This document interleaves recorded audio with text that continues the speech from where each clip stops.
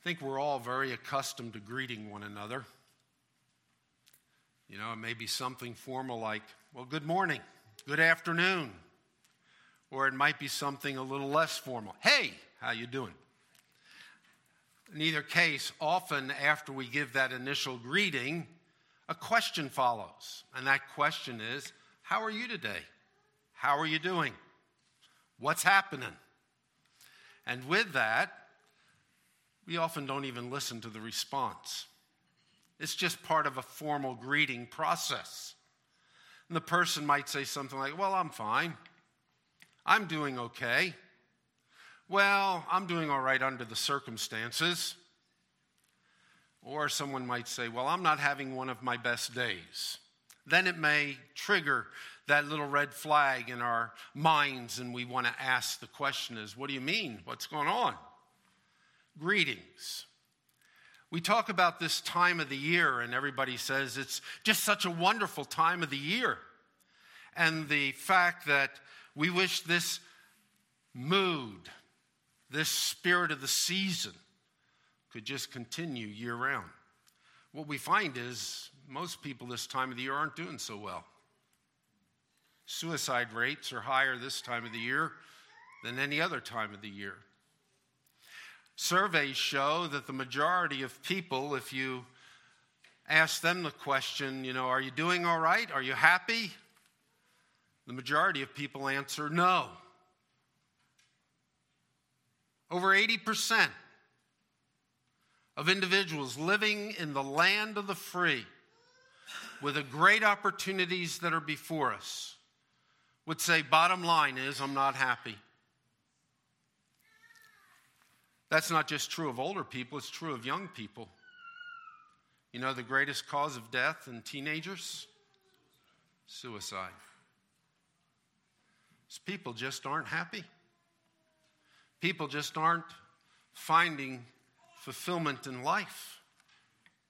We ask the question, how are you doing? And the reality is most people aren't doing very well at all. I think the reason is we often have inappropriate expectations as to what life is all about.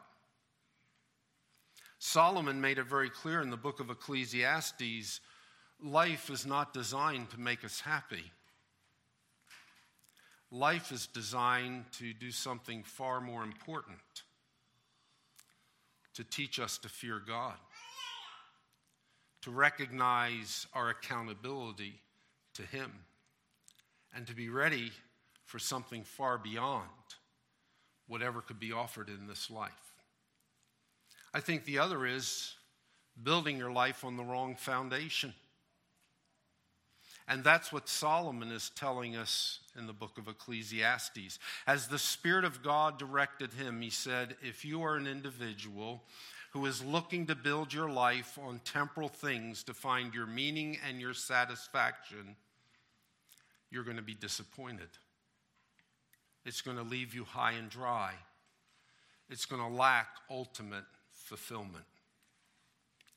So escapism basically becomes the philosophy of most individuals.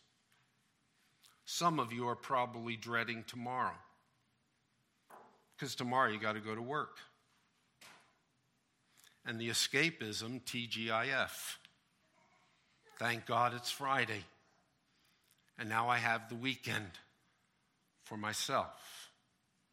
Other forms of escapism are various stimulants. Be they drugs, be they alcohol, be they prescription medications. Ways in which I don't really have to deal with what's going on and I can cope with what is around me. What we need to be sure is we have the right foundation and a right understanding of what life is all about. In the book of Ecclesiastes and in chapter 11, beginning in verse 3, Solomon stated the following. If the clouds are full, they pour out rain on the earth, and wherever a tree falls, whether a tree falls toward the south or toward the north, wherever the tree falls, there it lies. He who watches the wind will not sow, and he who looks at the clouds will not reap. Just as you do not know the path of the wind and how bones are formed in the womb of a pregnant woman, so you do not know the activity of God who makes all things. Sow your seed in the morning, and do not be idle in the evening, for you do not know whether evening or morning sowing will succeed, or whether both of them alike will be good.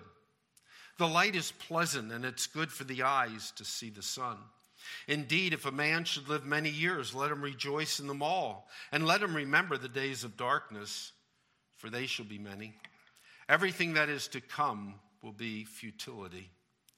Rejoice, young man, during your childhood, and let your heart be pleasant during the days of young manhood, and follow the impulses of your heart and the desires of your eyes. Yet know that God will bring you to judgment for all these things. So remove vexation from your heart and put away pain from your body, because childhood and the prime of life are fleeting. The theme, temporal things don't give you a foundation for life. They'll leave you empty. They don't have lasting satisfaction. And developing that in chapters 1 through 6, in chapter 7 to the end of the book, he sets forth the deductions that come from that theme.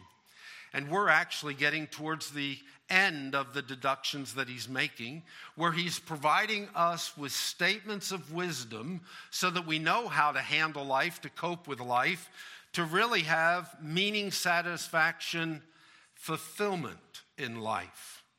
And as we look at this section, what we find is that Solomon doesn't give us an escapism mentality. He tells us, here's how you can look at life and all of its chilling perplexities and problems and still have a sense of well-being as you go through life. That's the beauty of the Word of God as truth. He provides us with a foundation that is sufficient for us to build our lives and to find that in the midst of all the problems, in the midst of all the difficulties, in the midst of all the dilemmas that come upon us, we can still have meaning and purpose in life. The first thing that Solomon stated in this section, and I'm reviewing right now for those that are joining us today, is that he stated that life is filled with uncertainties. You have no guarantee as to what this afternoon will bring. You have no guarantee of what tomorrow will be like. In fact, he mentioned earlier, your life is very much like a bird caught in the net. You don't know when death is coming upon you. Not any one of us know the hour of our death. It is filled with uncertainties. We might find a great deal of comfort in thinking if everything could just be a simple cause and effect situation in life, but the reality is it's not like that. Sometimes we scratch our head and we say, how did that happen to that person? They sure don't deserve it. Other individuals have worked very hard to obtain something they've never gotten there. The perplexities in life. How did that individual ever get into a place of authority? Dilemmas that we face. What Solomon wants us to understand is you're not going to be able to figure everything out. That life is filled with problems, with uncertainties, with perplexities. The second thing that he has been emphasizing in this section before us is the fact that there are things in life that you can't change. That's why he said in verse 3, if the clouds are full, they pour out rain. If a tree falls to the north or the south, that's where it lies. The point he is making is there are things in life like we can look at in the physical world in which we live, that you and I can't change them. Earlier he had stated that if God has straightened something, you can't bend it. If God has bent something, you can't straighten it. It is the recognition going all the way back to chapter 3. God is the one who has an appointed time for every event under heaven. And I need to come to grips with the fact that there are things in life that I can't alter. I can't change the realities that take place. The third thing that Solomon is saying to us in these words of wisdom is there's no perfect situation. Notice how he says it in verse 4. He says, he who watches the wind will not sow, and he who looks at the clouds will not reap. If you're looking at the most ideal time to do something, it isn't going to come. In fact, one of the modern ways of stating this is overanalysis leads to paralysis. We have so much information given us today. We're trying to make the right decision and do the right thing. And we analyze, and we become incapacitated. There is no perfect situation for you or for me in anything in life. If I spend all my time, is it going to rain? Is the wind too strong? Maybe it's not time to sow. If I'm looking for the perfect opportunity to do something, it isn't coming. I need to take advantage of what's before me. And the final thing he says here is you look at life, no matter how educated you are, no matter how much man has grown in his understanding and comprehension of the things of this universe, there are still things we don't understand. He stated here, for in his own day, you don't know the path of the wind. You don't know how bones are formed in a pregnant woman. Verse 5, so you do not know the activity of God who makes all things. There's a mystery to God's working in the world. We know his objectives, and we know certain things that he will never violate. His objective is to bring history to its appointed conclusion, where Jesus Christ will be enthroned as King of Kings. That means he's working in all the nations of the earth to accomplish that. And you and I can't understand how he could use, at times, evil government authorities to accomplish that purpose, and at other times, beneficial ones. Not only is he working in all the individuals' nations, he is also working in the interaction of these nations with one another. Then we go beyond that more specifically. He's working in your life and in my life. And he's accomplishing what he has designed for us. And if I am a child of God, he is always going to work everything together for my good, regardless of how difficult something may be that I go through. He is working in the lives of other people that they can come to grips with the fact that, there's got to be something more than just what I can see in this world. And when calamities come, how often people take time to spiritually reflect upon what's really important, because God has so worked that men might fear him. If you look at all of this, you might throw up your hands and say, man, what's the use? And so in that regard, he is bringing conclusions to what he's looked at. And he says, here's how you should look at life and what you should do. Notice verses 7 and following. First, light is pleasant, and it's good for the eyes to see the sun. I'll bet you every one of you agree with that. Not too long ago, my wife and I were looking for a different home. And every once in a while, we'd look at a home and things seemed to be good. And she would say something to me like, it's just too dark inside. There's not enough windows.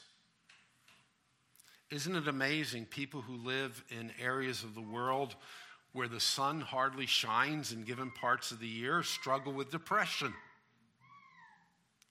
The light is pleasant. It's good for the eyes to see the sun. There's a beneficial value that comes from light. But figuratively, Solomon is saying something more profound and deeper.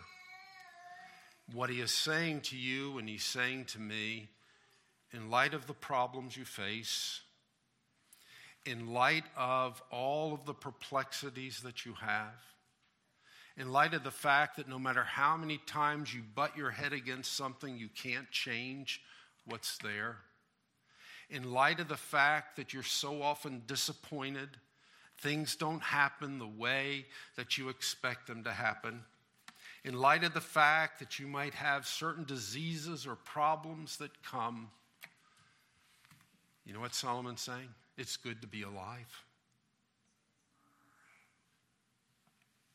Life is pleasant. It is good for the eyes to see the sun. If you want to cross-reference, you can go to the book of Job. And in Job chapter 3, he talks about the fact that light is identified with life.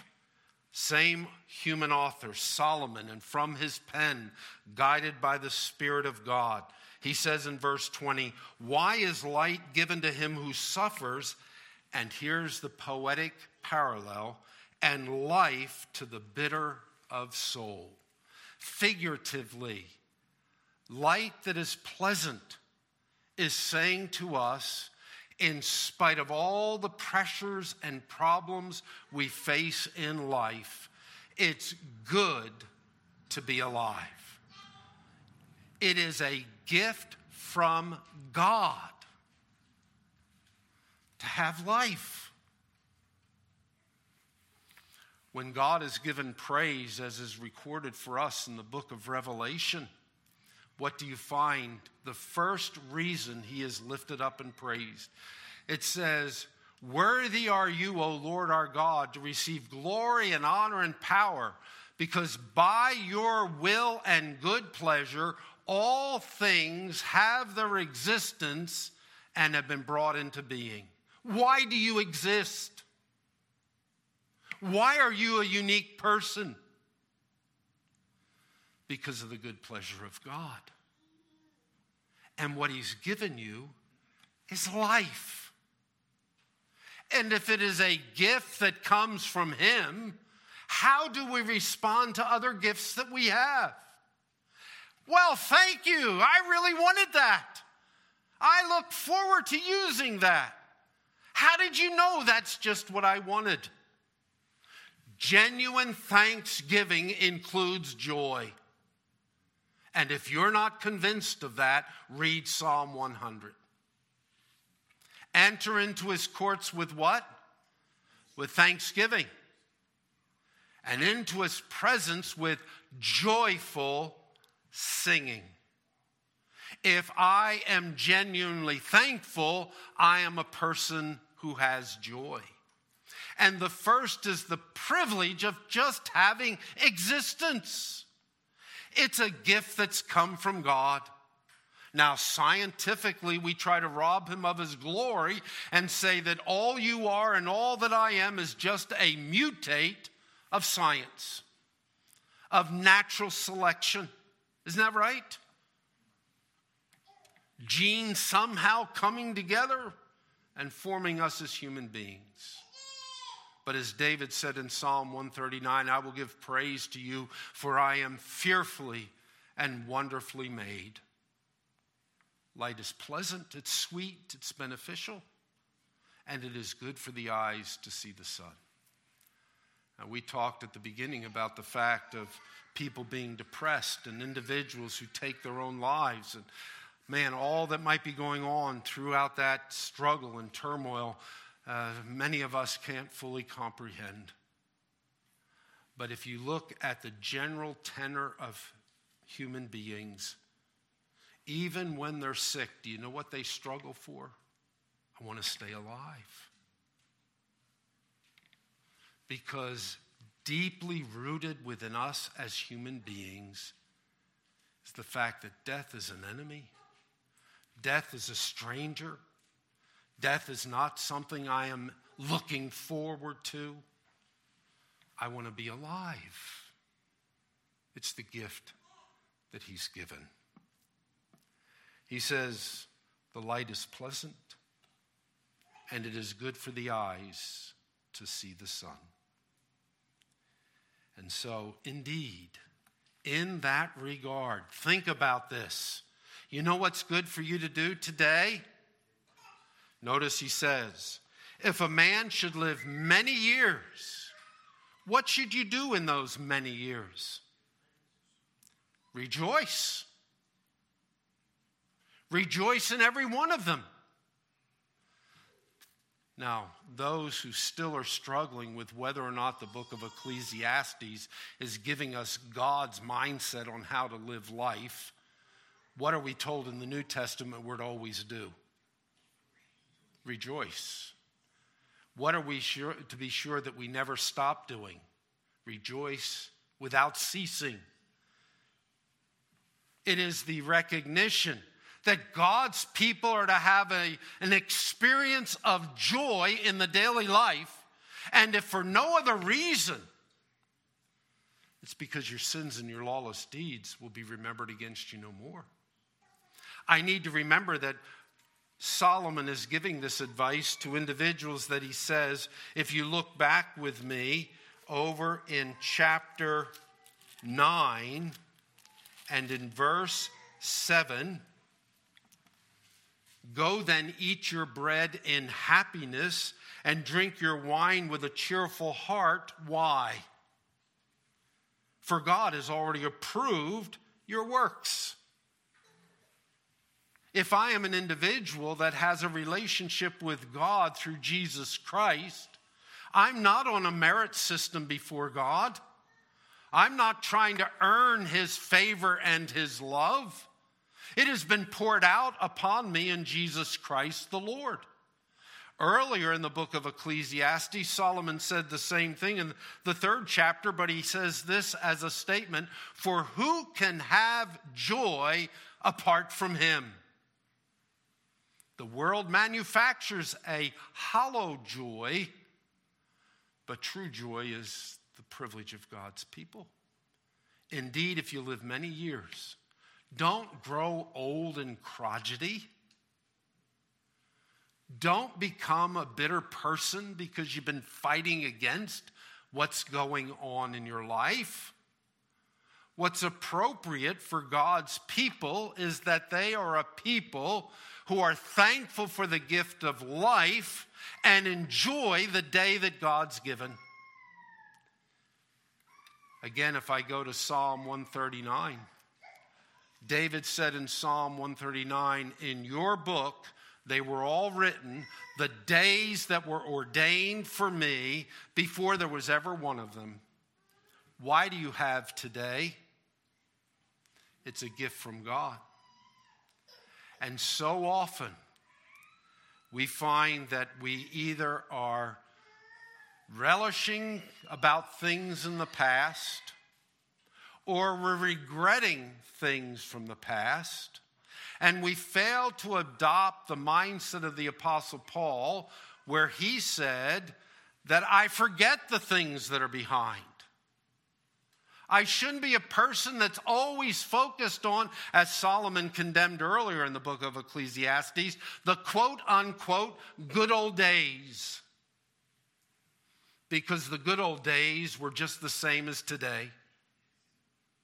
And not only am I to be grateful to God for the fact that he has given me the gift of life,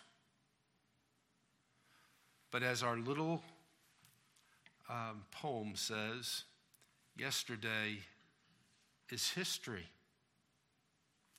Tomorrow is a mystery. Today is God's gift. What are you doing with it? You have a life and existence because of his good pleasure, and he's given you today. It's a gift that's come from his hand. So he says, back in verse 8, if a man should live many years, let him rejoice in them all, and let him remember the days of darkness, for they will be many. Notice the shift from live many years and the days of darkness. There'll be many of those too. There's two possibilities for how we understand the days of darkness. It could be a term that refers to once we pass through death. Jesus equated it to the outer darkness. And in the Old Testament, there are places where, figuratively, what exists after this life is darkness. In other words, it's a mystery. We don't know exactly what it's like.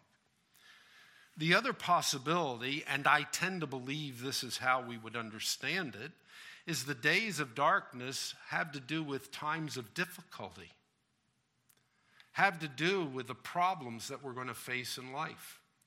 Do you remember why Jesus said we're not to worry about tomorrow?